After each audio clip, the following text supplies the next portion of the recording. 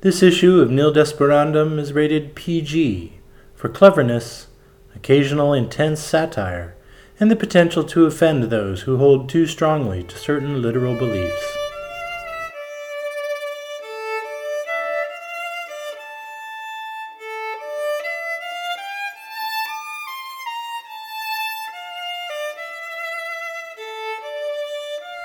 Nil Desperandum 5, Captain Stormfield's Visit to Heaven, by Mark Twain, Part 1 of 2.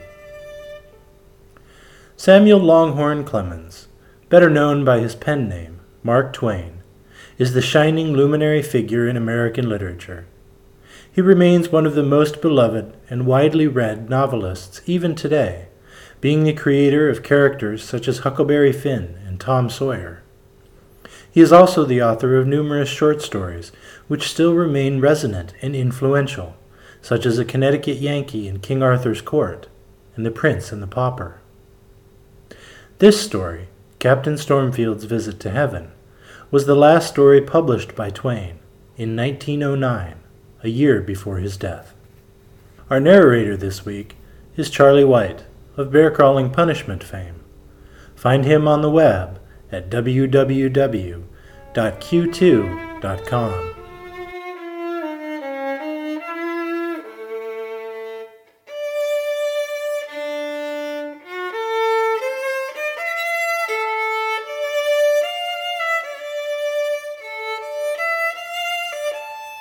Captain Stormfield's Visit to Heaven by Mark Twain, Chapter 1. Well, I had been dead about 30 years. I begun to get a little anxious. Mind you, had been whizzing through space all of that time like a comet. Like a comet. Why, Peters, I laid over a lot of 'em. Of course, there weren't any of 'em going my way as a steady thing, you know, because they traveled in a long circle like the loop of a lasso, whereas I was pointed as straight as a dart for the hereafter. But I happened on one every now and then that was going my way for an hour or so, and then we had a bit of a brush together. But it was generally pretty one-sided because I sailed by them the same as if they were standing still.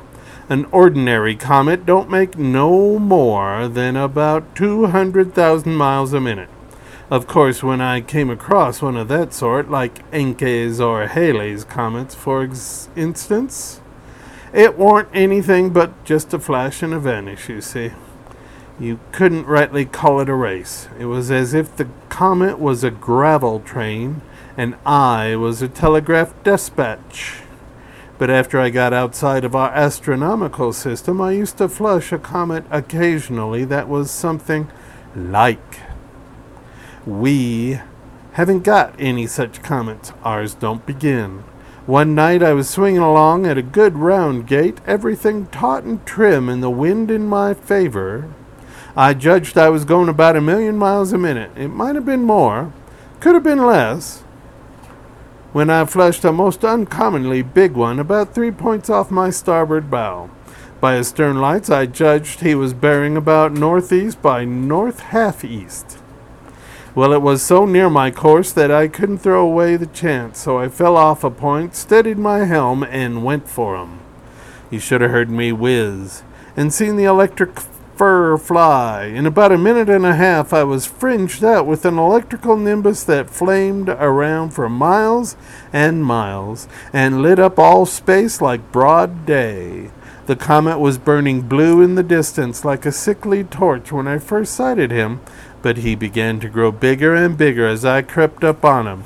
I slipped up on him so fast that when he had gone about 150 million miles, I was close enough to be swallowed up in the phosphorescent glory of his wake, and I couldn't see anything for the glare. Thinks I it won't do to run into him, so I shunted to one side and tore along. By and by I closed up abreast of his tail. Do you know what it was like? It was like a gnat closing on the continent of America. I forged along. By and by, I had sailed along his coast for a little upwards of 150 million miles. Then I could see the shape of him that I hadn't even got up to his waistband yet. Why, Peters, We don't know anything about comets down here.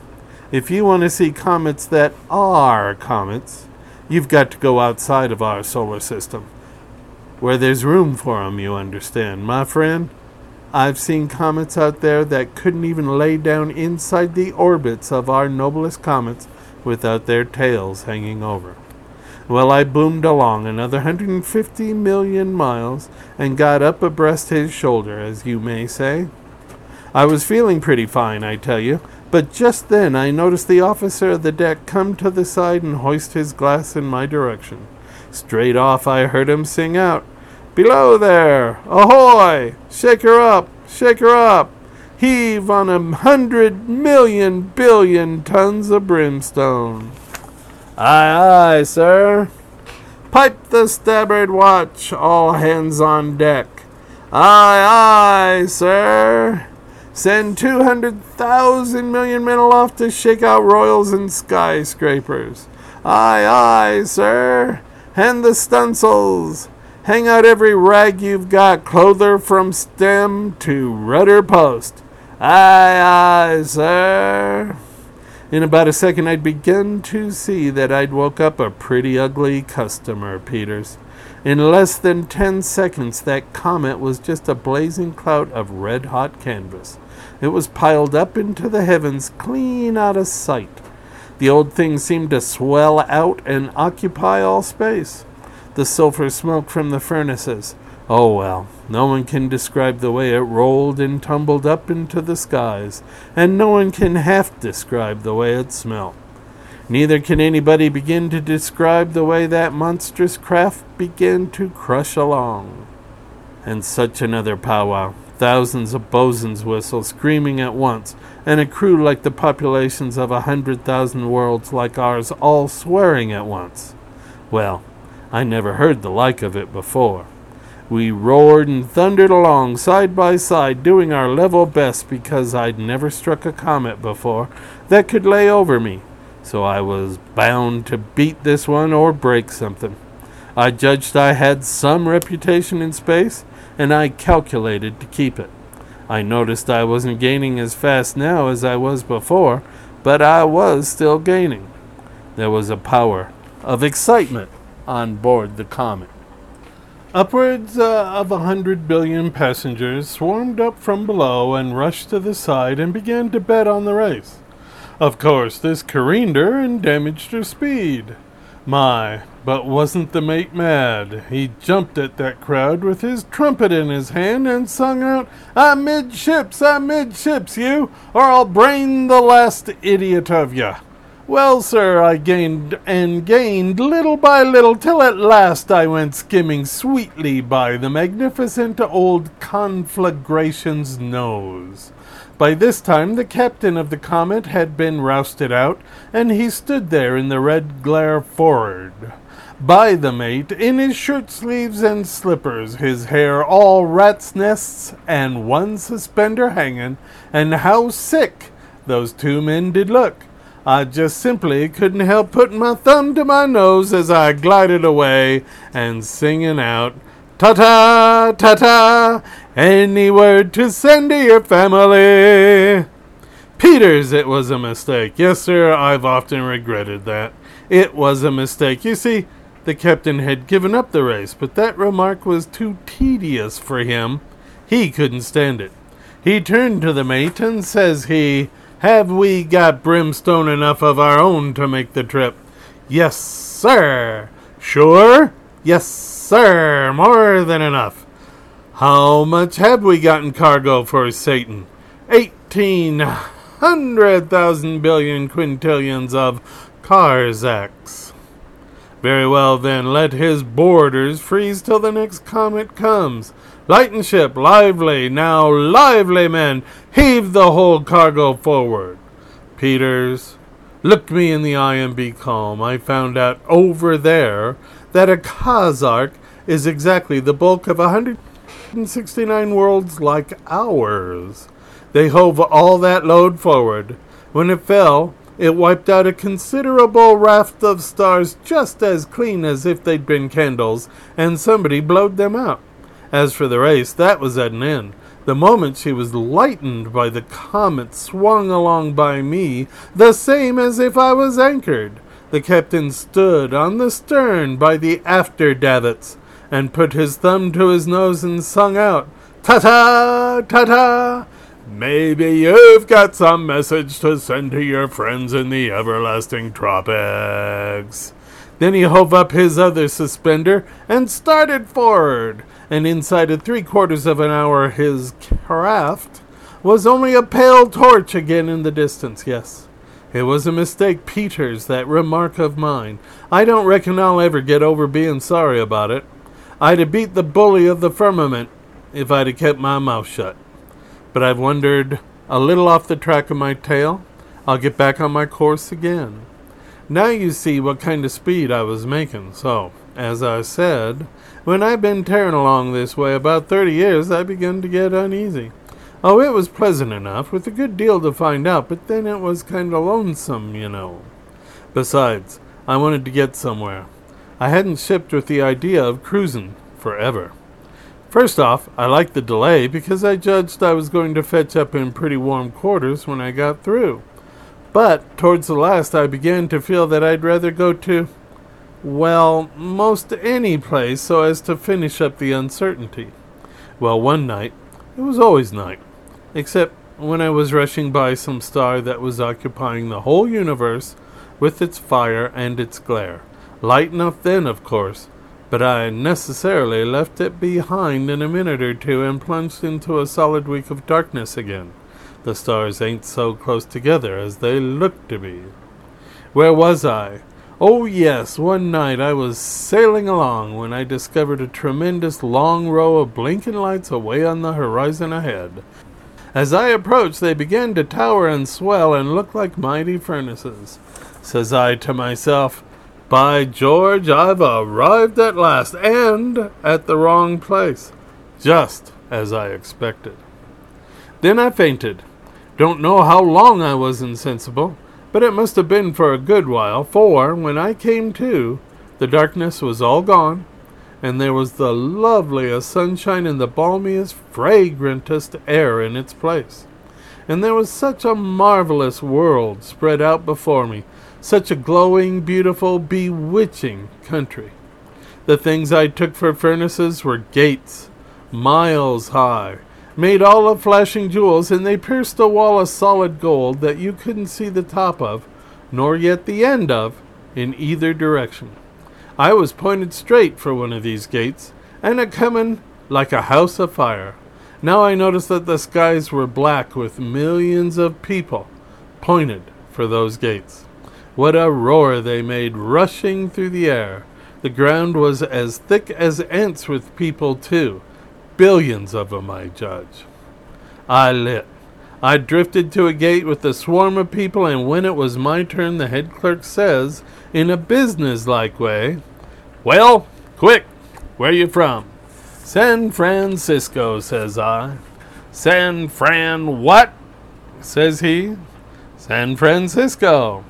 He scratched his head and looked puzzled, and then he says, "Is it a planet?" "By George, Peters, think of it." "Planet?" says I. "It's a city, and moreover, it's one of the biggest and the finest, and—" There, he says, "no time for conversation. We don't deal in cities here. Where are you from in a more general way?" "Oh," I says, "I beg your pardon. Put me down for California." I had him again. "Peters." He puzzled a second, and then he says, sharp and irritable, "I don't know of any such planet. Is it a constellation?" "Oh, my goodness," says I. "Constellation," says you? "No, it's a state." "Man, we don't deal with states here. Will you tell me where you are from in general? At large. Don't you understand?" "Oh, now I get your idea," I says. "I'm from America, the United States of America." "Peters, do you know I had him again? If I hadn't, I'm a clam." His face was as blank as a target after a malicious shooting match. He turned to an underclerk and says, "Where is America? What is America?"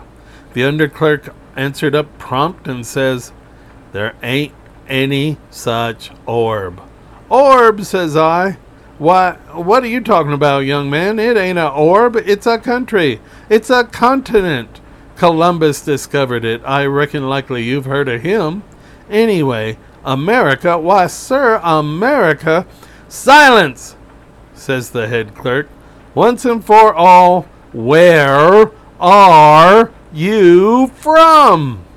Well, says I don't know anything more to say unless I lumps things, and I just say I'm from the world. Ah, he says. Now that's something like. What world? Peter's. He had me that time. I looked at him puzzled. He looked at me worried, and then he burst out, Come, what world? Says I, why, the world, of course. The world, he says. There's billions of them. Next. That meant for me to stand aside. I'd done so, and a sky-blue man with 7 heads and only 1 leg popped into my place. I took a walk. It just occurred to me then that all the myriads I had seen swarming to that gate up to this time were just like that creature. I tried to run across somebody I was acquainted with, but they were out of acquaintances of mine just then. So I thought the thing all over and finally sidled back there looking pretty meek and feeling rather stumped, as you may say. Well, said the head clerk. Well, sir, says I, pretty humble, I don't seem to make out which world it is I'm from.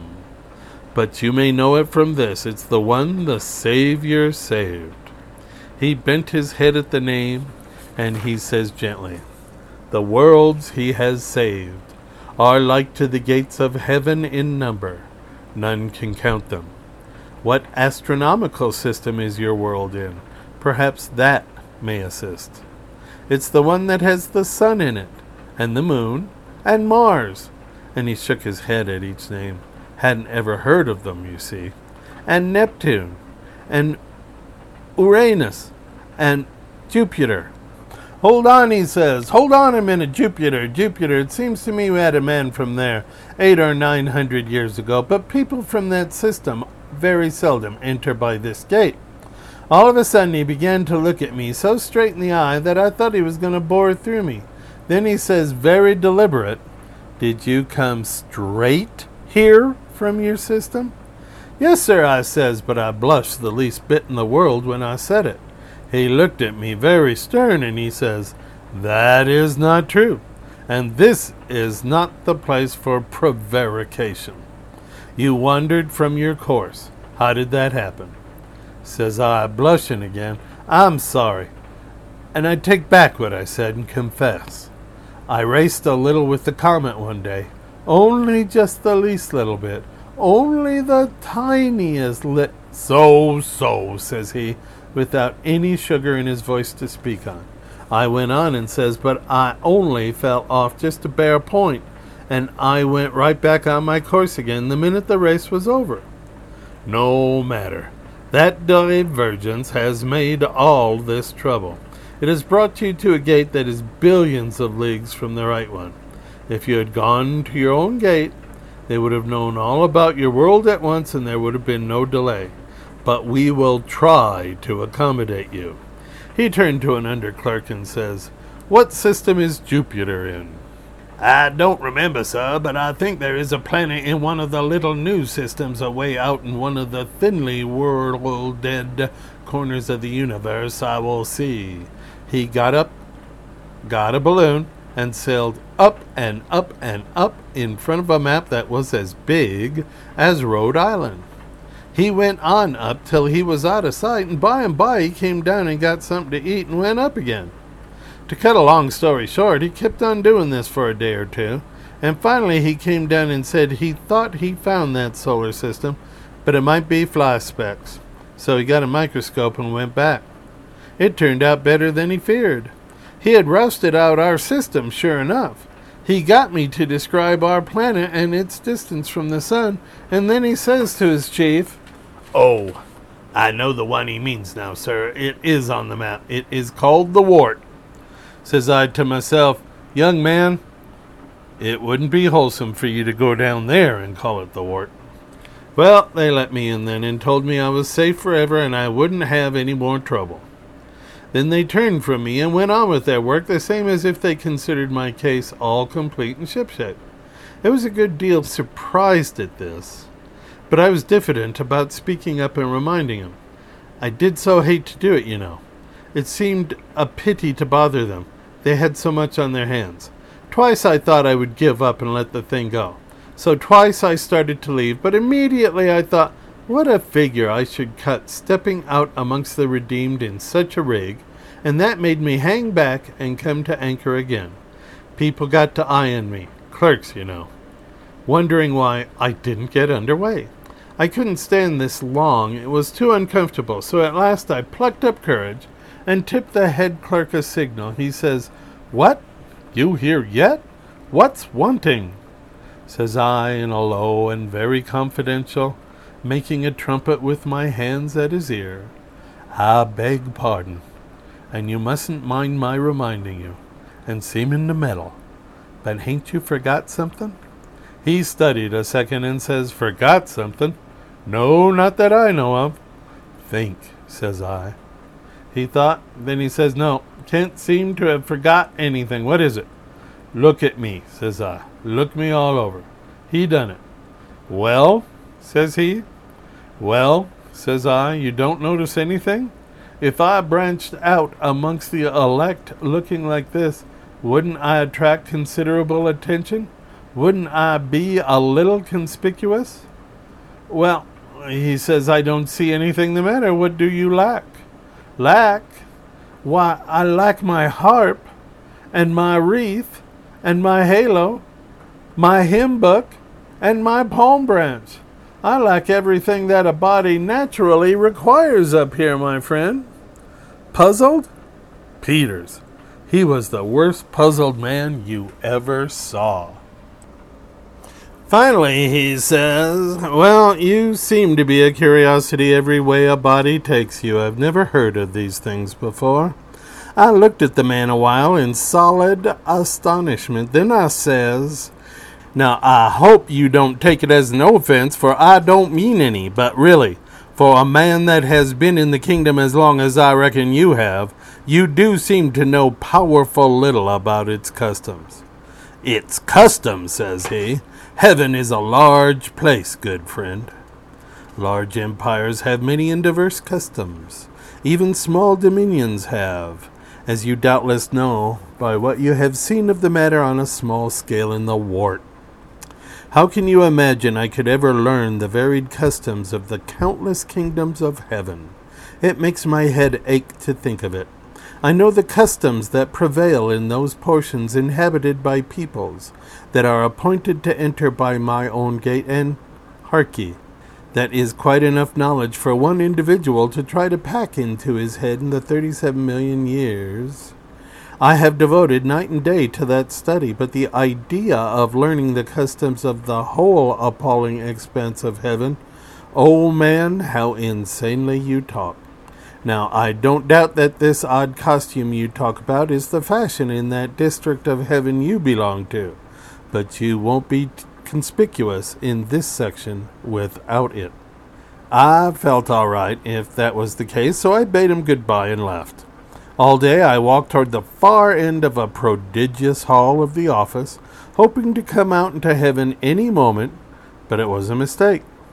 That hall was built on the general heavenly plan. It naturally couldn't be small. At last I got so tired I couldn't go any farther, so I sat down to rest and began to tackle the queer sort of strangers and ask for information, but I didn't get any. They couldn't understand my language, and I could not understand theirs. I got dreadfully lonesome.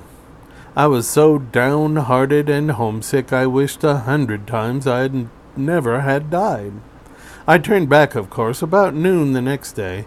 I got back at last and was on hand at the booking office once more. Says I to the head clerk, "I begin to see that a man's got to be in his own heaven to be happy." "Perfectly correct," he says. "Did you imagine the same heaven would suit all sorts of men?" "Well, I had that idea, but I see the foolishness of it. Which way am I to go to get to my district?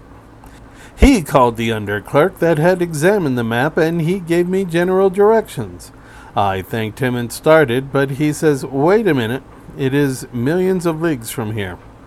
Go outside and stand on that red wishing carpet. Shut your eyes, hold your breath, and wish yourself there." "I'm much obliged," says I. "Why didn't you dart me through when I first arrived?" "We have a good deal to think of here. It was your place to think of it and ask for it. Goodbye. We probably shan't see you in this region for 1,000 centuries or so." "In that case, au revoir," says I. I hopped onto the carpet and held my breath, and shut my eyes, and wished I was in the booking office of my own section. The very next instant, a voice I knew sung out in a business kind of way. "A harp and a hymn book, pair of wings and a halo, size 13, for Captain Eli Stormfield of San Francisco. Make him out a clean bill of health and let him in." I opened my eyes. Sure enough, it was a Paiute Injun I used to know in Tulare County. Mighty good fellow. I remembered being at his funeral, which consisted of him being burnt and the other Injuns gawming their faces with his ashes and howling like wildcats. He was powerful glad to see me, and you make up your mind. I was just as glad to see him, and feel that I was in the right kind of a heaven at last. Just as far as your eye could reach, there was swarms of clerks running and bustling around, tricking out thousands of Yanks and Mexicans and English and Arabs, and all sorts of people in their new outfits. And when they gave me my kit and I put on my halo and took a look in the glass, I could have jumped over a house for joy. I was so happy. "Now this is something I like," says I. "Now," says I, "I'm all right. Show me a cloud." Inside of 15 minutes, I was a mile on my way toward the cloud banks, and about 1,000,000 people along with me. Most of us tried to fly, but some got crippled, and nobody made a success of it, so we concluded to walk, for the present, till we had some wing practice. We begun to meet swarms of people who were coming back.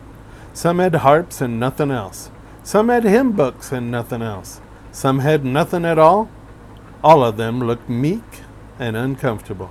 One young fellow hadn't anything left but his halo, and he was carrying that in his hand. All of a sudden he offered it to me and says, "Would you hold it for me for a minute?" Then he disappeared in the crowd. I went on. A woman asked me to hold her palm branch, and then she disappeared. A girl got me to hold her harp for her, and by George, she disappeared. And so on, till I was loaded down to the guards. Then comes a smiling old gentleman and asks me to hold his things. I swabbed off the perspiration and says, pretty tart, "I'll have to get you to excuse me, my friend. I ain't no hat rack." About this time I began to run across piles of those traps lying in the road. I just quietly dumped my extra cargo along with them. I looked around, and Peters! That whole nation was following me. Were loaded down the same as I'd been. The return crowd had got them to hold their things for a minute, you see. They all dumped their loads, too, and we went on. When I found myself perched on a cloud with 1,000,000 other people, I never felt so good in my life, says I. Now this is according to the promises. I've been having my doubts, but now I am in heaven, sure enough. I gave my palm branch a wave or two for luck, and then I tautened up my harp strings and struck in. Well, Peters, you can't imagine anything like the row we made. It was grand to listen to, and made a body thrill all over, but there was considerable many tunes going on at once, and that was a drawback to the harmony, you understand. And then there was a lot of Injun tribes, and they kept up such another war whooping that they kind of took the tuck out of the music. By and by I quit performing and judged I'd take a rest. There was quite a nice, mild old gentleman sitting next to me, and I noticed he didn't take a hand. I encouraged him, but he said he was naturally bashful, and was afraid to try before so many people. By and by, the old gentleman said he could never seem to enjoy music somehow. The fact was, I was beginning to feel the same way, but I didn't say anything. Him and I had a considerable long silence then, but of course it weren't noticeable in that place. After about 16 or 17 hours, during which I played and sung a little, now and then, always the same tune because I didn't know any other, I laid down my harp and began to fan myself with my palm branch. Then we both got to sighing pretty regular. Finally, says he, "Don't you know any tune but the one you've been pegging all day?" "Not another blessed one," says I. "Don't you reckon you could learn another one?" says he. "Never," says I. I tried to, but I couldn't manage it. "It's a long time to hang on to the one. Eternity, you know." "Don't break my heart," says I. "I'm getting pretty low-spirited enough already." After another long silence, says he, "Are you glad to be here?" Says I, "Old man, I'll be frank with you. This ain't just as near my idea of bliss as I thought it was going to be when I used to go to church." Says he, "What do you say to knocking off and calling it half a day?" "That's me," says I. "I never wanted to get off watch so bad in my life." So we started. Millions were coming to the cloud bank all the time, happy and hosannaing. Millions were leaving it all the time, looking mighty quiet, I tell you. We laid for the newcomers, and pretty soon I'd got them to hold all my things a minute, and then I was a free man again, and most outrageously happy. Just then I ran across old Sam Bartlett, who had been dead a long time, and stopped to have a talk with him. Says I, "Now tell me, is this to go on forever? Ain't there nothing else for a change?" Says he, "I'll set you right on that point very quick. People take the figurative language of the Bible and the allegories for literal, and the first thing they ask for when they get here is a halo and a harp, and so on. Nothing that's harmless and reasonable is refused a body here, if he asks for it in the right spirit. So they are outfitted with these things without a word. They go and sing and play just about one day, and that's the last you'll ever see of them in the choir. They don't need anybody to tell them that that sort of thing wouldn't make a heaven. At least not a heaven that a sane man could stand a week and remain sane. That cloud bank is placed where noise can't disturb the old inhabitants, and so there ain't any harm in letting everybody get up there and cure himself as soon as he comes. Now you just remember this. Heaven is as blissful and lovely as it can be, but it's just the busiest place you ever heard of. There ain't any idle people here after the first day. Singing hymns and waving palm branches through all eternity is pretty when you hear about it in the pulpit, but it's as poor a way to put in valuable time as a body could contrive.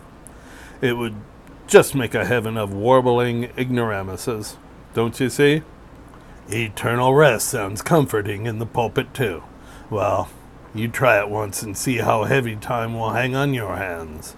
Why, Stormfield, a man like you, that had been active and stirring all his life, would go mad in 6 months in a heaven where he hadn't anything to do. Heaven is the very last place to come to rest in. And don't you be afraid to bet on that." Says I, "Sam, I'm as glad to hear it as I thought I'd be sorry. I'm glad I come now." Says he, "Come, ain't you physically tired?" Says I, "Sam, it ain't any name for it. I'm dog tired." Just so. You've earned a good sleep and you'll get it. You've earned a good appetite and you'll enjoy your dinner. It's the same here as it is on earth.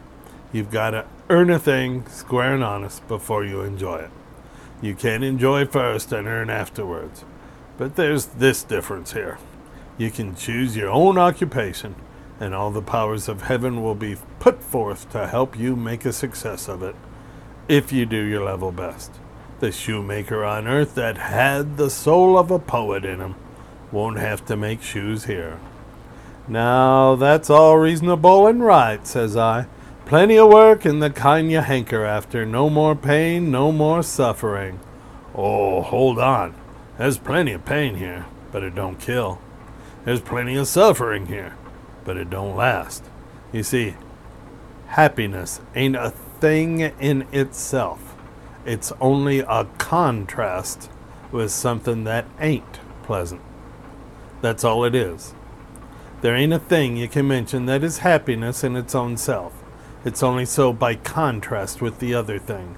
And so, as soon as the novelty is over and the force of the contrast dulled, it ain't happiness any longer, and you have to get something fresh. Well, there's plenty of pain and suffering in heaven.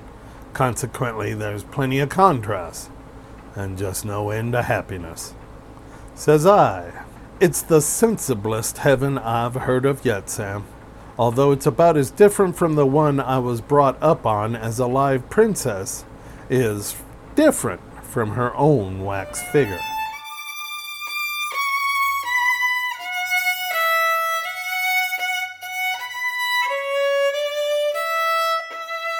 Along in the first months, I knocked around about the kingdom, making friends and looking at the country, and finally settled down in a pretty likely region to have a rest before taking another start.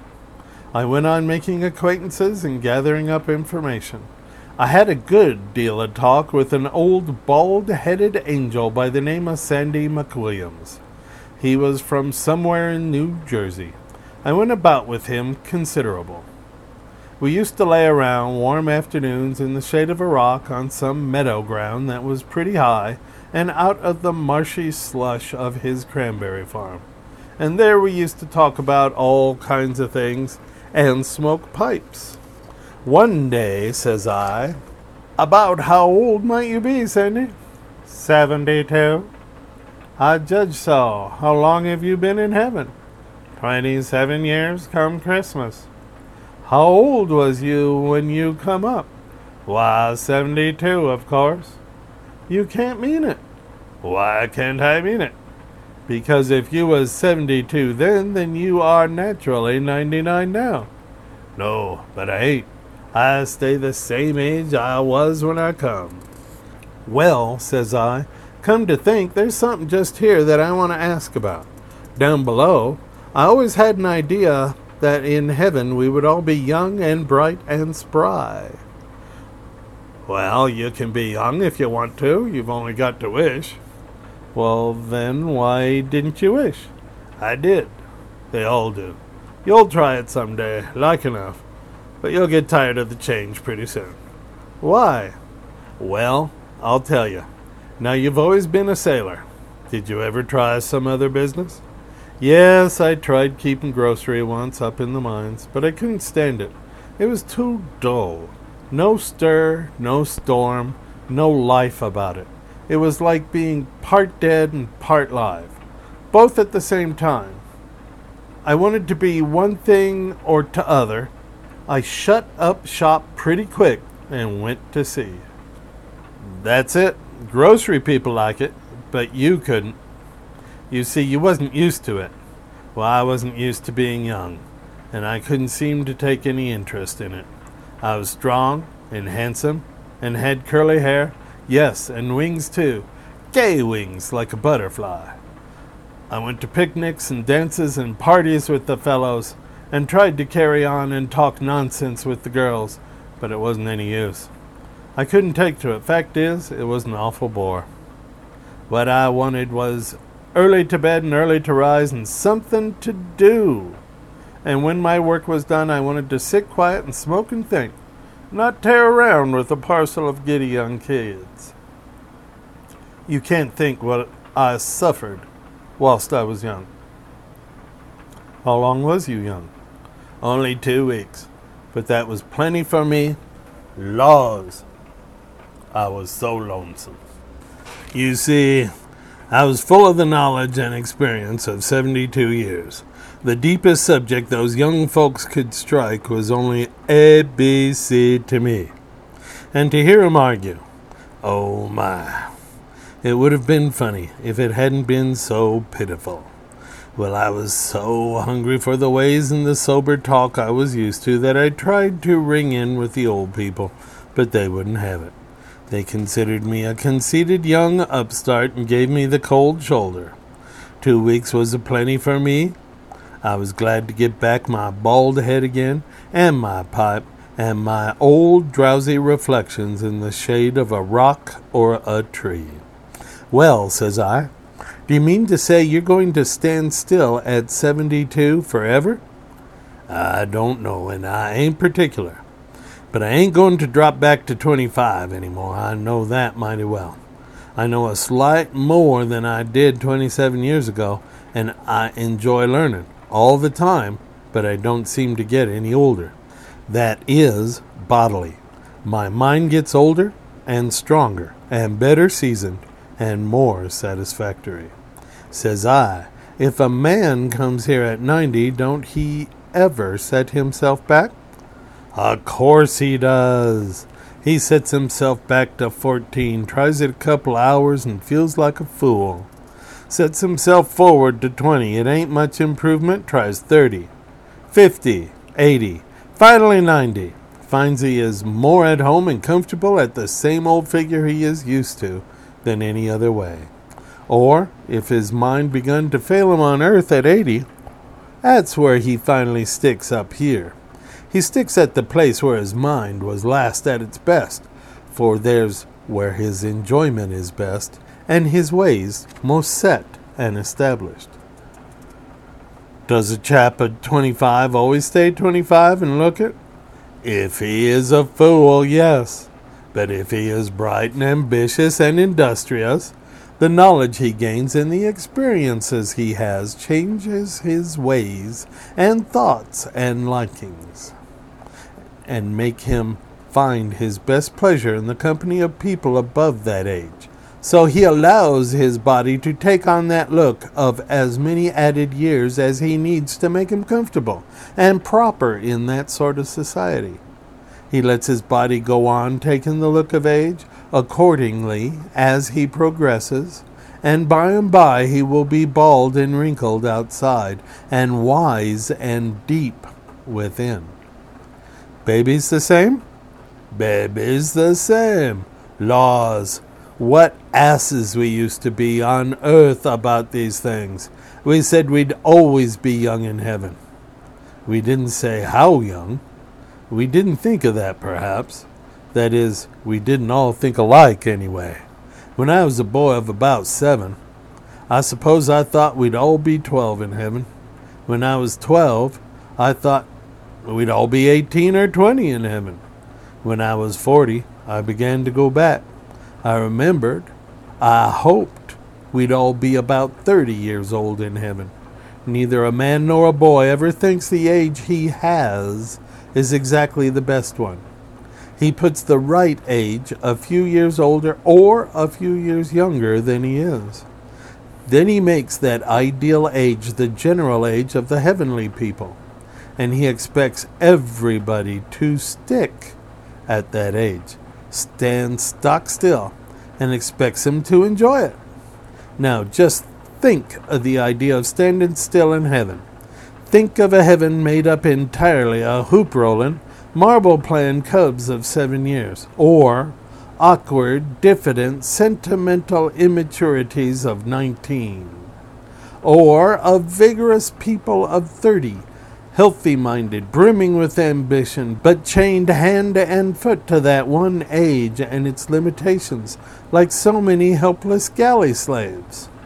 Think of the dull sameness of a society made up of people of all one age and one set of looks, habits, tastes, and feelings. Think how superior to earth it would be, with its variety of types and faces and ages, and the enlivening attrition of the myriad interests that come into pleasant collision in such a variegated society. Look here, says I. Do you know what you're doing? Well, what am I doing? You are making heaven pretty comfortable in one way, but you are playing the mischief with it in another. How do you mean? Well, I says, take a young mother that's lost her child and... Shh! He says, look, it was a woman, middle-aged, and had grizzled hair. She was walking slow, and her head was bent down, and her wings hanging limp and droopy, and she looked ever so tired, and was crying, poor thing. She passed along by with her head down that way, and the tears running down her face, and didn't see us. Then Sandy said, low and gentle and full of pity, she's hunting for her child. No, found it, I reckon. Lord, how she's changed. But I recognized her in a minute, though it's 27 years since I saw her. A young mother she was, about 22 or 4, or along there, and bloomin' and lovely and sweet. Oh, just a flower. And all her heart and all her soul was wrapped up in her child, her little girl, 2 years old. And the girl died, and she went wild with grief, just wild. Well, the only comfort she had was that she'd see her child again, in heaven, never more to part, she said, and kept on saying it over and over, never more to part. And the words made her happy. Yes, they did. They made her joyful. And when I was dying 27 years ago, she told me to find her child the first thing and say that she was coming. Soon, soon, very soon. She hoped and believed. Why, it's pitiful, Sandy. He didn't say anything for a while, but sat looking at the ground thinking. Then he says, kind of mournful, and now she's come. Well, go on. Stormfield, maybe she hasn't found the child, but I think she has. Looks so to me. I've seen cases before. You see, she's kept that child in her head just the way it was when she jounced it in her arms, a little chubby thing. But here, it didn't elect to stay a child. No, it elected to grow up, which it did. And in these 27 years, it has learned all the deep scientific learning there is to learn, and is studying and studying and learning more and more all the time, and don't give a damn for anything but learning. Just learning and discussing gigantic problems with people like herself.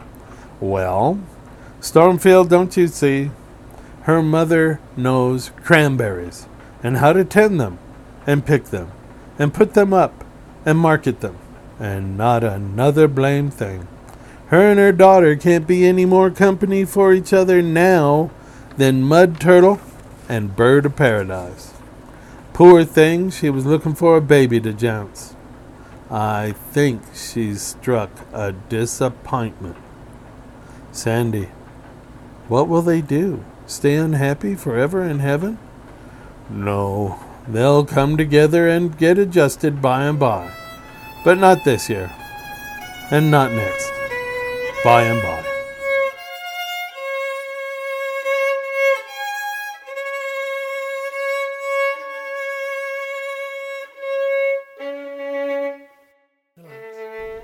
Nil Desperandum will return shortly for the conclusion of Captain Stormfield's visit to heaven. Nil Desperandum is a production of the Bear Crawling Nation, engineered and produced by Charles McFall, edited and published by Jim Phillips, and is released under a Creative Commons Attribution, Non-Commercial, No Derivatives license.